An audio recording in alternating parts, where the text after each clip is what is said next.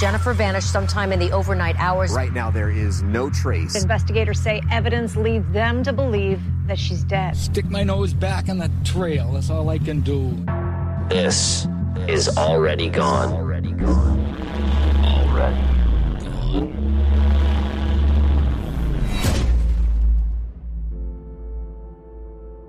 Nyla Franklin was destined for good things. She was hardworking and ambitious. She came from a loving family of high achievers, parents and siblings and step-siblings who wanted success for themselves and for others. She grew up with siblings and step-siblings, and the family was both close-knit and affectionate. Her sisters sometimes went to her for advice, but only if they actually wanted to hear it, because Nyla would give it to them straight. Nyla went to the University of Illinois and studied advertising, but ended up working in pharmaceutical sales. She had a job with Eli Lilly in Chicago. In the mid-aughts, Nyla is in her late 20s. She's single, smart, successful, living in a condo she bought in downtown Chicago. And she liked to date men who were like her, hardworking, successful men. She was picky. But because she moved in professional circles, she was exposed to the type of men she wanted to date, fellow young success stories. And given her preference for high-achieving men, it's funny that she met one of her boyfriends, Reginald Potts, literally on the street in May of 2006. They were in a wealthy part of Chicago, the Gold Coast, and he was driving a luxury car, making Reginald the type of guy Nyla would be interested in. He told her that he was a real estate investor and that he lived in a high-rise with a view of Lake Michigan. While Reginald seemed like the perfect catch, their relationship never went anywhere.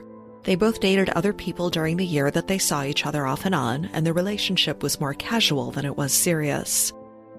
At some point, a few months after meeting Reginald, Nyla decided she was seeing too many red flags. One of her friends was a criminal attorney who ran a background check on him for Nyla.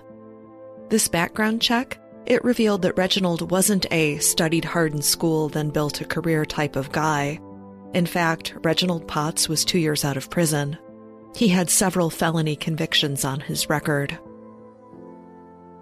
His adult record began when he was 19.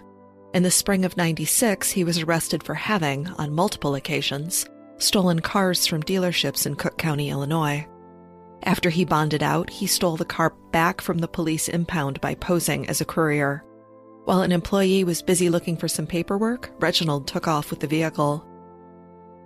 Another version of what happened, and this is the one that Reginald preferred to share when people asked about his background, was that he was working at a car dealership and, with a few other guys, they decided to take some of the cars for a joyride. He took the rap for all of the cars taken. See? He's a good guy. He just made a mistake. We have two very different versions of events, one being told by the state's attorney's office and then what Reginald told people. He was given a 7-year sentence for theft, and after he was released, he was on parole in the spring of 2001 when he was caught with another stolen vehicle.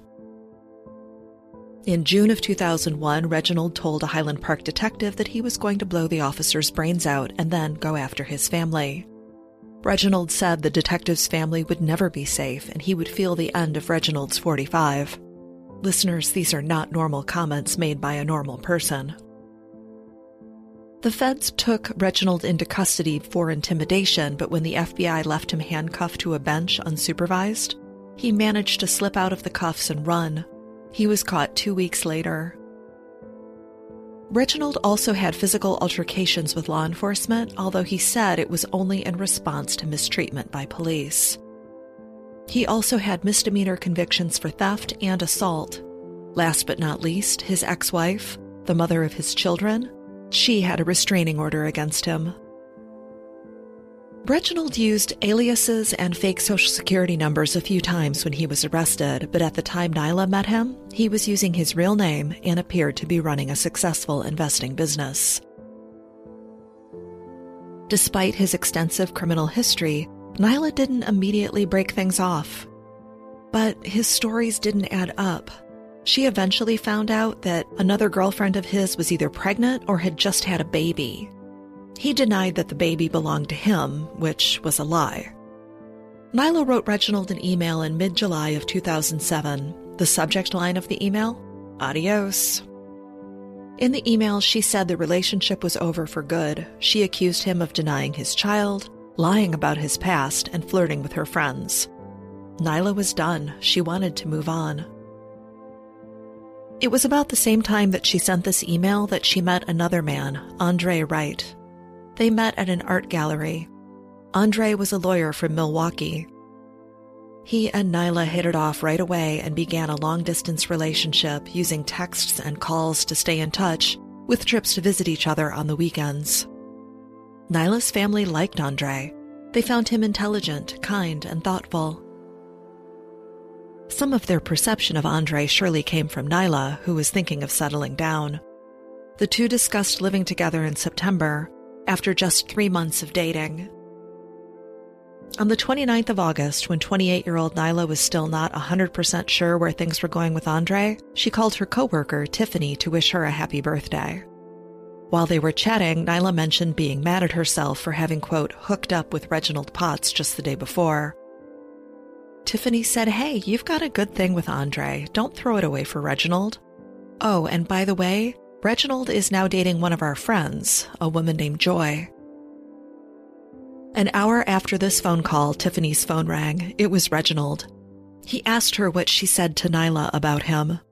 He said that Nyla called him, confronting him about dating Joy. Tiffany told him that all she meant was that they both had other people in their lives, and they were both moving on. And while she'd stated in the email that she wanted Reginald out of her life, Nyla didn't let it go. Instead, she emailed several of their mutual friends to expose him. Some people considered this email one of revenge, and some viewed it as a heads up, this guy is a creep type warning.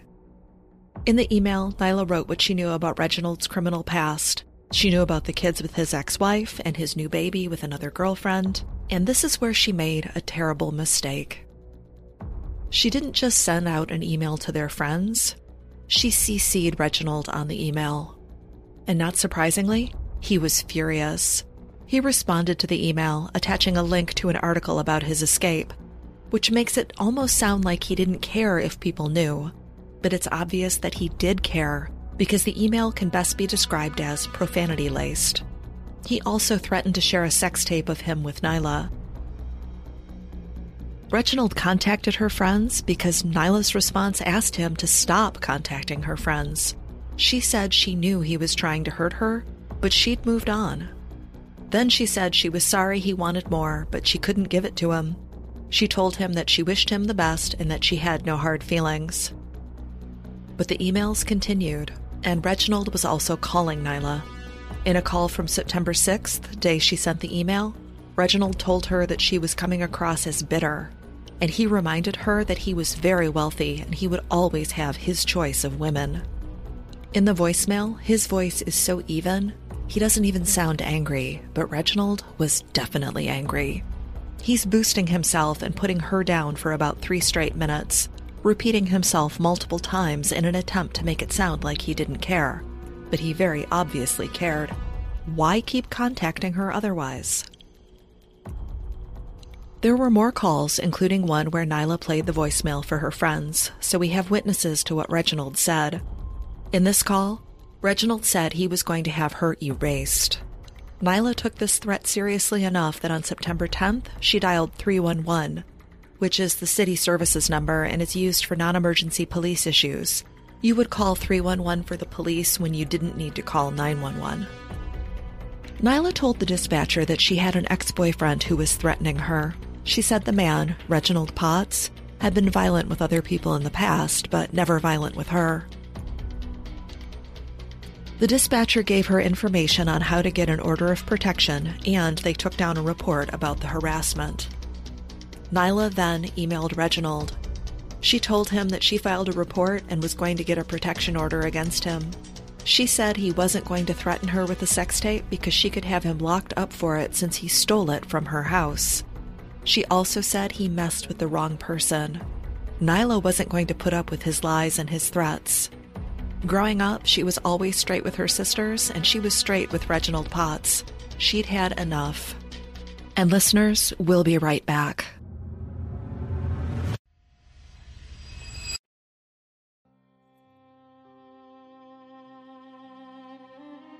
When we left off, Nyla Franklin of Chicago was in the middle of a nasty split from her on-again, off-again boyfriend, Reginald Potts.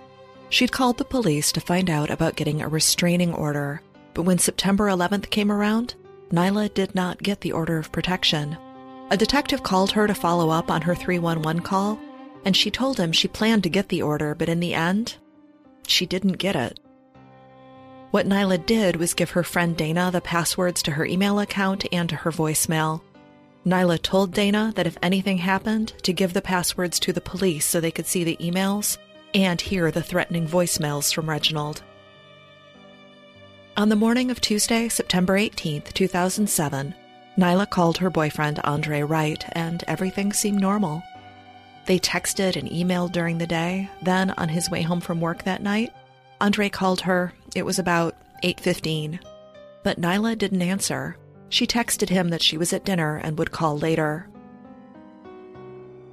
Around 9 p.m., her sister, Ashley, called and got the same thing. No answer, and then a text saying that she'd call after dinner. And this struck her as odd because Nyla was the type who would answer the phone if a family member called, even if she was in the middle of something else. But Nyla did not call Andre or Ashley back. The next morning, September 19th, Andre tried again to call her and email, but he didn't get any response. So he sent her an email in all caps saying, "Are you alive?" Obviously, he meant this in a lighthearted way, basically saying, "I'm a little worried, please check in." But he received no response. Then, Nyla's sister Leah got a call from Nyla's boss. She hadn't shown up to work and missed a very important meeting. That is something Nyla would never do, so they wanted to touch base with family. Leah tried to call Nyla and got no answer. She called their family members to see when the last time was that anyone had spoken with her. But no one had heard from Nyla since at least the day before, so Leah went to her condo. She didn't get an answer when she knocked, so she let herself in. Nyla's eggs and coffee were sitting there, not cleaned up, but Leah couldn't know if it was from that morning or the day before. I think she assumed it was from that morning, but the truth is that no one appeared to have talked to Nyla since midday the day before. Her only communication was via text. Leah reported Nyla missing, and the police took the case seriously, but Leah worked in public relations, and she knew the media might not take it seriously. She knew that she wouldn't find her sister without media coverage, and she knew she was less likely to get that media coverage because Nyla was a Black woman living in an urban area. And yeah, we're going to go there. Black women are 2.4 times more likely than white women to be the victims of homicide in the U.S., yet media coverage of the cases would make you think those numbers were inverse. So listeners, Leah didn't expect the media to jump on the story of a missing Black woman from the middle of an urban area without a little nudge. She called her media contacts and she pushed to get coverage, and the next morning, Nyla's case was all over the news. Police got a search warrant for Nyla's condo. Everything looked normal except her 2 laptops, the work laptop and the personal laptop, as well as her cell phone, were missing. When they checked the garage looking for her black Chevy Impala, it wasn't there. Investigators asked the building for security footage, and they were given a few tapes. Meanwhile, they're also pulling Nyla's phone records, which we're going to get to. From the start, there were 2 people police really wanted to talk to, current boyfriend Andre and former boyfriend Reginald. They talked to Andre right away. As soon as he found out that Nyla was missing, he went to Chicago to be with her family and see how he could help. He said he last saw Nyla that past weekend when they attended a wedding in Milwaukee. She went back to Chicago on Sunday. He explained that he had trouble getting in touch with her Tuesday night and Wednesday morning, so he sent that half-joking "Are you alive?" message. Police asked about his alibi, and he was able to prove that he was in Milwaukee the whole time. He only returned to Chicago once Nyla was missing. Before police could contact Reginald Potts, he reached out to them on September 21st, the same day her car was found. He volunteered to come to the police station. He seemed open and ready to speak to police, but he claimed he and Nyla weren't in touch, and he downplayed their relationship. The police asked him about the police report, and he admitted there was a heated exchange. But he was trying to get Nyla to stop calling him, not the other way around. He told them he broke things off with her, even though the emails indicated Nyla was the one who dumped him. Police knew that Reginald had been harassing Nyla, and she was concerned, but he did have an alibi for most of the day. He said that he went to Target with his friend Eccles and then went out with a few women separately that evening. He got back to his apartment around 11:30, give or take, and he met up with another woman who stayed the night. He provided contact information for all of them, and they all confirmed Reginald was where he said he was. It looked like police were back at square one, but Nyla's phone records came in, and they were a goldmine of information. They showed that Nyla was a prolific caller and texter, but on September 18th, there was sporadic usage after about 1 o'clock with some big gaps. Around 1:30 on September 18th, Nyla called her voicemail and was on the line for 6.5 minutes. Then, just before 2, a coworker called, and the call lasted less than a minute. This looks like it was a voicemail being left rather than a conversation with Nyla. Then, there were 2 hours with zero activity, and Nyla called her voicemail again around 4 p.m. Then, exactly 2 more hours of no activity, and at 6 p.m. she again checked her voicemail. After the 6 p.m. voicemail check, Nyla texted a friend, Brent, just saying hey. Then 10 minutes later, her phone called a restaurant. Based on pings, the 2 calls were on towers 10 minutes apart, giving police the impression that she was driving in that direction, which would be southeast. Except the person who made the reservation from Nyla's phone was not her. It was a man's voice making a reservation for 4 people for 8:30 p.m. under the name Something Franklin. The person taking the reservation couldn't understand the first name clearly, though he was under the impression it was a woman's name, so he just wrote down Franklin. Then, around 7:30, Nyla called her friend Brent. It's a 19-second call, and the connection was pretty bad and staticky. He heard what sounded like Nyla say, "Can you hear me?" before hanging up and complaining that her phone wasn't working. She may have said something about going to dinner either on this call or on a second call that was similar, with terrible static and a bad connection. The call was so bad, the call quality was so bad, that he wasn't sure it was even her on the phone, but he assumed that it was. Nyla then texted him that her phone wasn't working, and then she said she would call after her dinner. He was in the middle of something, so he didn't reply, and Nyla texted, "You could at least respond," about 5 minutes later. At this point, Nyla's phone is pinging off a tower in Lansing, Illinois, which is 30 minutes south of Chicago and located along the Illinois-Indiana state line. At 7:40, Brent tried to call Nyla and got her voicemail. A minute later, she texted that she was at dinner. After that, Brent tried to call her again, and this time her phone is pinging in Calumet City, which is between Lansing and Chicago. Nyla called her voicemail at 7:47, and this will be the last time she calls her voicemail.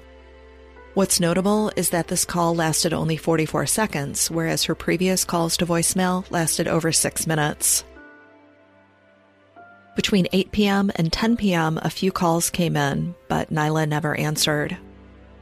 Then, at 10:14 p.m., a 911 call is made from Nyla's phone. The call lasted 13 seconds, and the 911 recording just had soft music in the background. No voices, no yelling, no screaming, no sounds of a struggle. The phone was back in Chicago at this point, in the South Loop area. Then, the caller hung up. The dispatcher called back, and the phone was answered, but again, silence. After 4 seconds, the caller hung up. Moments later, Nyla's phone called 911 again, and the call lasted 18 seconds, and the caller hung up. The dispatcher called back, the phone was answered, but there was more silence. 22 seconds later, the caller hung up. So dispatch called back, and the same thing happened after just a few seconds.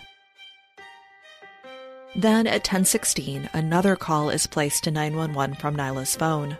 13 seconds of silence, and the caller hung up. The dispatcher called back, and you know what happens next. So 3 calls from Nyla's phone to 911 and 4 attempts by the dispatcher to call back. Let's trace out the travels of her phone. First, the phone is in Chicago. Then it goes south to Lansing, Illinois. Then it travels north again, pinging in Calumet City, and then it's back in Chicago. These records almost make it seem like Nyla was out with someone, they went south to Lansing for some reason, and then came back to Chicago. And that whatever happened to her must have occurred around 10:15 when the 911 calls started. But listeners, things aren't always as they appear. Police started to wonder if the activity on Nyla's phone wasn't her. None of it made sense. It seemed more likely that someone would have used her phone to fake activity. And we know of plenty of cases where that's happened. Is Nyla fighting for her life and dialing 911 for help? No one can reach her, and she's not responding to calls from the emergency dispatcher. Meanwhile, police in Chicago are looking for Nyla, and thanks to her sister, Leah, Nyla's case was featured on the news. So Officer Calvin Lucius was aware of her case when he was out on patrol, and he spotted something unusual on his rounds. There were 6 boxes stacked on a curb in the parking lot of a golf course. He went to check them out, and they were full of medication samples. Thinking a doctor's office had been robbed, he took them into evidence. That's when he noticed the label on one of the boxes said Nyla Franklin. He knew she was missing. He and Nyla, they didn't really know each other, but they had a lot of mutual friends because they grew up in the same area. So he placed a call to Chicago police, and they came down to search. They searched the area on foot and even searched a lagoon near the parking lot that was surrounded by trees. They sent divers into the water and dredged the bottom, but they found no sign of Nyla in the water. But in the trees and bushes around the water, they found some women's jewelry strewn about like someone had thrown it. When they showed the pieces to Nyla's friends and family, they said it was consistent with the stuff that Nyla owned. It seems unlikely that Nyla would have discarded her jewelry randomly, and it's looking less and less likely that she was the one texting people that night. Another big break came when Nyla's car was found in Hammond, Indiana. Now, you didn't hear Hammond as a city on the cell phone pings, but it is just over the border from Lansing, so it's consistent with her phone's travels. A man who saw the media coverage that Leah had pushed for called it in. He realized the missing Chevy on the news reports was the same black Chevy parked on his street for days. It was sitting in front of an abandoned house. Investigators gathered, and they held their breath when they popped the trunk of the car, but there was no body in it. A search of the house and neighborhood didn't turn up any significant clues except that someone saw a slim black man standing by the car, and that another car came by and picked him up. The car itself, her black Chevy, had such a lack of evidence. There weren't even any fingerprints. Evidence technicians believed that the car was purposely wiped down. And the reports of a slim black man? Well, that description fit both Andre and Reginald. The evidence is telling investigators that the path from Chicago to Calumet City to Hammond is key to finding Nyla, and they concentrated their searches in spots off the highway in these areas. Police departments knew to keep an eye out as they were out patrolling, and that is how they found Nyla's body. On September 27th, 8 days after Nyla was reported missing, Officer Lucius was patrolling Calumet City with his partner. They knew they should be looking out for anything that stood out as odd in their search for Nyla. Remember, Officer Lucius was the one who found the medications on patrol, so it just seems crazy that he would be there when Nyla's body was found. The pair were going by a vacant video store around 4 a.m. when a set of earbuds stuck in a tree caught the eye of his partner. That's when he noticed that the tall grass along the edge of the parking lot had one section that had been flattened, like someone had gone back there. It led right into the woods. Using their flashlights, they only made it about 5 or 6 steps along this flattened grass path when they saw the partially buried and badly decomposed body of a nude woman. She was unrecognizable, but of course, Nyla was who they first thought it could be, especially since the abandoned medication was found just a mile away. The next day, dental records confirmed her identity. An autopsy wouldn't be able to determine the cause of death immediately. Nyla's body had no broken bones and no broken hyoid bone to indicate strangulation. The tox screen on her remains came back clear. Months later, her death was ruled a homicide by asphyxiation, and police believe that Nyla was strangled to death. The hyoid bone being intact didn't rule it out since it only breaks in about 1/3 of cases. Meanwhile, Reginald Potts is calling detectives to find out what was going on with the case and also making sure they talk to all of his alibi witnesses. He wanted to be clear of any suspicion. And just like Reginald wanted, the police ran down his alibi. Even with his night accounted for, he was a solid suspect. He had violent altercations in his background, and Nyla filed a police report because of his harassing behavior. That seemed significant since the killer had taken the laptops and the cell phone, the places where Nyla's proof of Reginald's harassment would be easily found. Obviously, email can be logged onto the web from anywhere, so this wasn't an issue, and police confirmed that Reginald, no matter how not mad he claimed to be, did seem pretty upset in those emails. But when it came to the voicemails, like the voicemail where Reginald threatened to erase Nyla, the one she shared with friends, the voicemail wasn't there. It must have been deleted. Nyla was saving her voicemails from Reginald, but someone accessed her voicemail after police believed Nyla was dead, and it would have been easy enough to erase them at that point.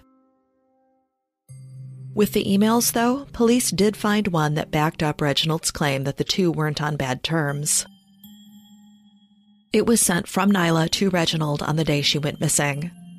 It's hard to say what the time was because it's not clear where they took this from, and that could affect the timestamp. I think it's in Pacific time, which would put it around 5 p.m., but if it's in local time, it was sent at 3 p.m.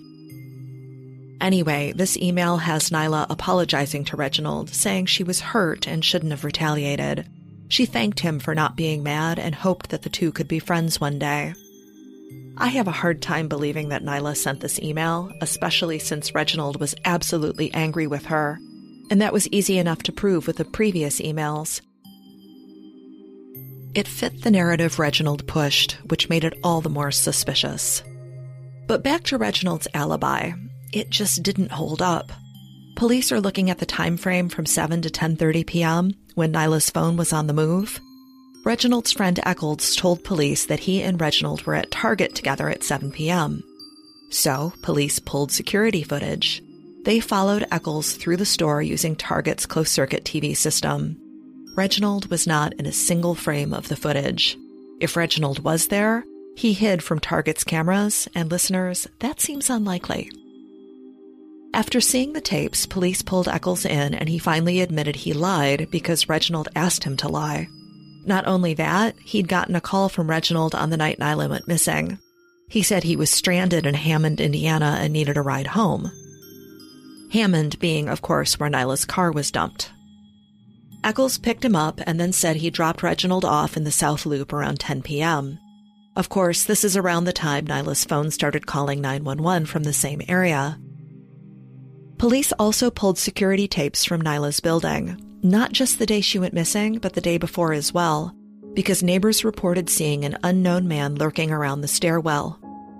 It was about 9:45 at night on the 17th when a man who resembled Reginald was seen coming off the garage entry elevator in Nyla's building. Security was called and they asked this man who he was. He said he was a resident and gave a fake name. The security guard called police, but the man left before they arrived. Later, tape was found on the garage door, preventing it from shutting and automatically locking. Now, we can't say with 100% certainty that this was Reginald. The ID was not certain. At 11:49 the next morning, which is the day she disappeared, Nyla was seen going out of the parking garage wearing a white long-sleeve dress shirt, black pants, dark shoes, and carrying 2 bags. At 12:29, which is 40 minutes later, Nyla is seen entering the building through the garage doorway and getting onto an elevator. There's a man with her, and he resembles Reginald Potts. As she's walking into the building, she looks like she has a phone to her ear. Reginald, or rather the man that looks like Reginald, also has a phone to his ear. At 1:10, the two are seen getting off another elevator near the parking garage. This is the last time Nyla was seen. At 4:22 p.m., only Reginald is seen getting off an elevator near the garage. Police also pulled footage from Reginald's building, and they spotted him wearing what the man in the footage from Nyla's apartment was wearing, only further cementing it in their minds that this was Reginald Potts with Nyla, making him the last person to see her alive. So we have Reginald lying about his alibi and lying about the last time he saw Nyla, as well as lying about his communications with her. And he asked a friend to pick him up near where Nyla's car was abandoned. He's working really hard to look innocent, and all it's doing is making him look more and more guilty. Listeners, we'll be right back. The Fall Line is a deep dive true crime podcast focused on missing people, unsolved homicides, and unidentified persons whose cases have gotten little, if any, media attention.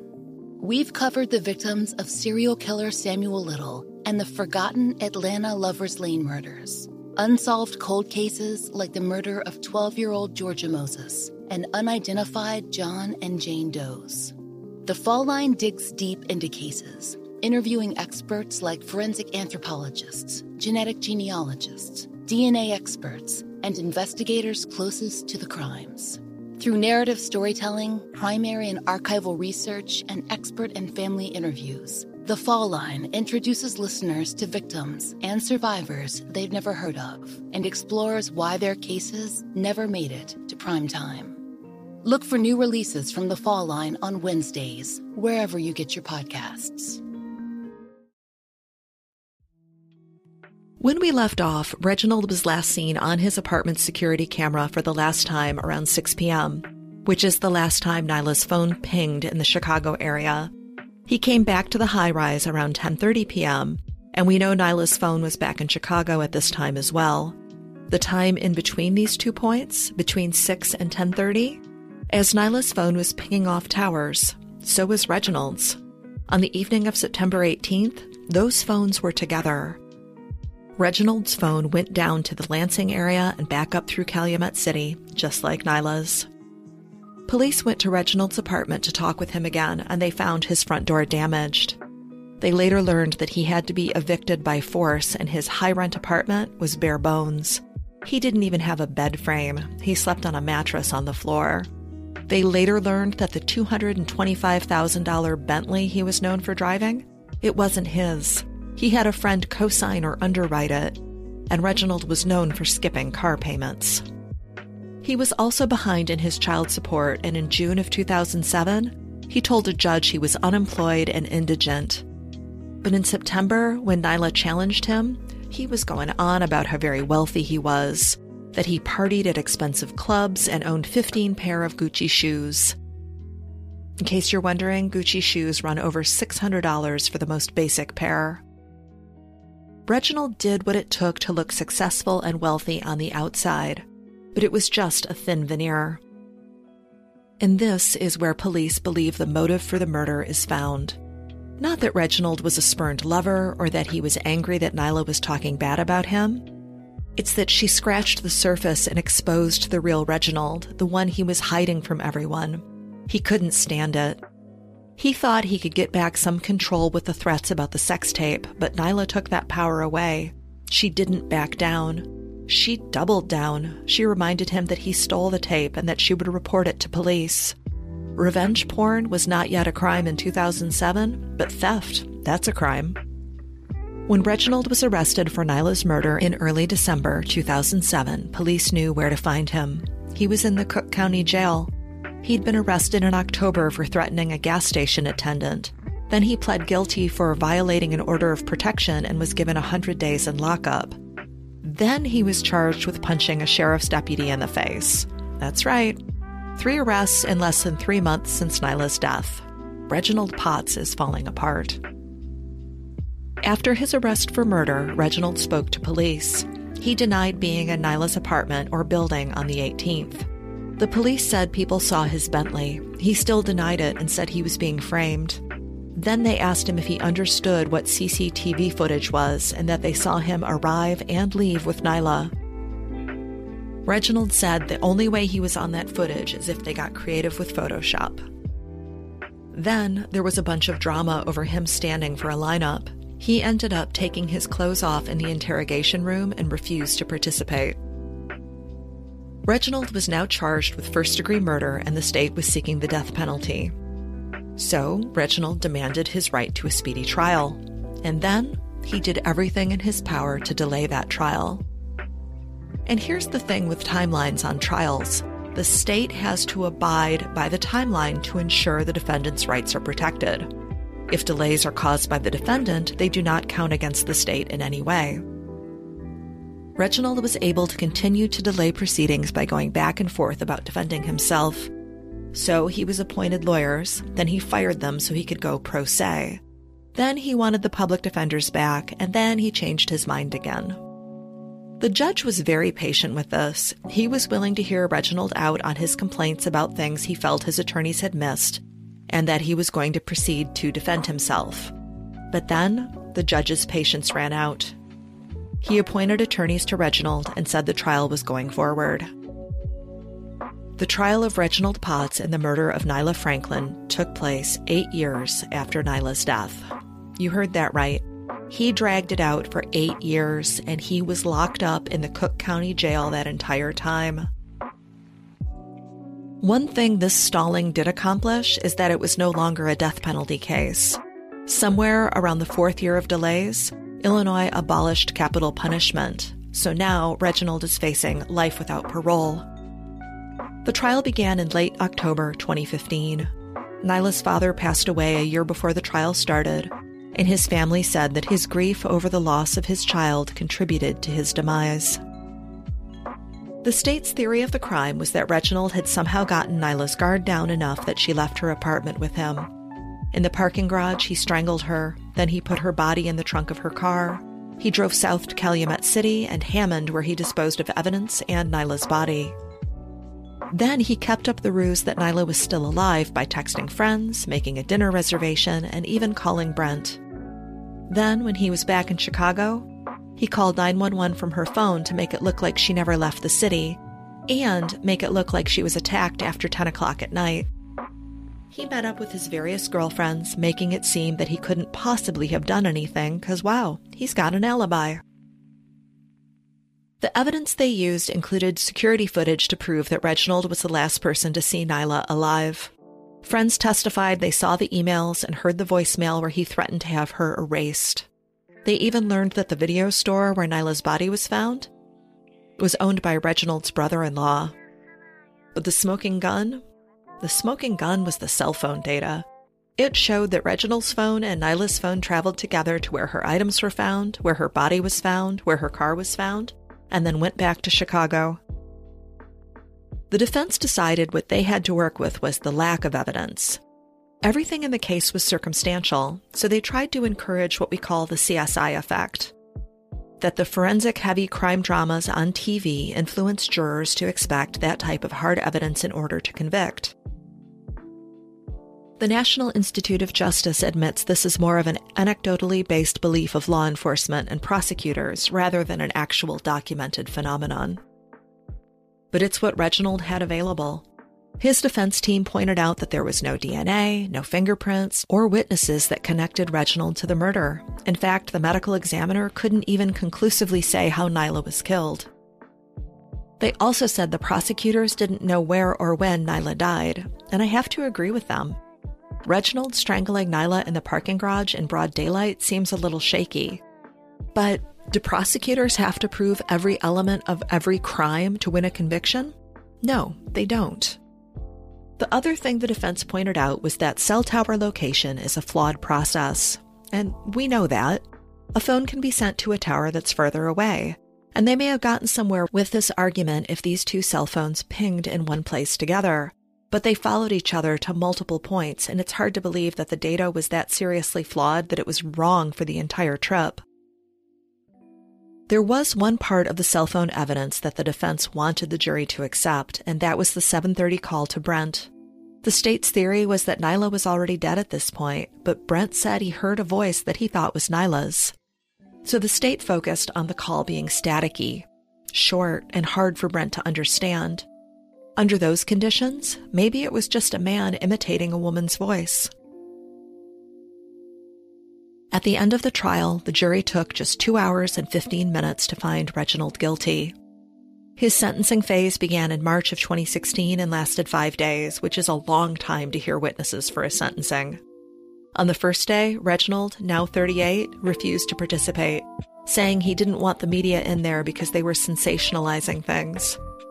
When he learned the hearing would continue without him and he would not be able to assist his attorneys, he changed his mind. Though the bulk of Reginald's criminal history was not admissible during the jury trial, it was allowed in at sentencing. And it painted Reginald as a con man, someone who talked his way through life, but when his back was against the wall, he became violent. They had around 35 witnesses to testify to this, as well as the victim impact statements. Reginald spoke for 40 minutes on his own behalf, and during that time, some of Nyla's family left the courtroom. They didn't want to hear what he was saying. Reginald continued to deny his guilt. He seemed to think the alleged motive was that Nyla broke things off with him, so he addressed that, saying he broke up with her. But it's like he's missing something. She didn't just break things off with him, she exposed his lies. That was the root of his anger. That's why he killed Nyla. But he insisted in his statement that he broke up with her. It was important to him that everyone know that. Reginald also asked the judge to consider his 3 daughters and give him something less than life in prison. He said he couldn't apologize for something he couldn't do. And the judge didn't buy it. And let me make sure I get this quote right, because it's a good one. The judge called Reginald a cold, calculating, conniving coward of a con man, and gave him life with no possibility of parole. Referring to the threatening voicemail Reginald left for Nyla, the judge said, "You didn't erase her, Mr. Potts. She lives on in the hearts and minds of those people who cherished her while she was alive."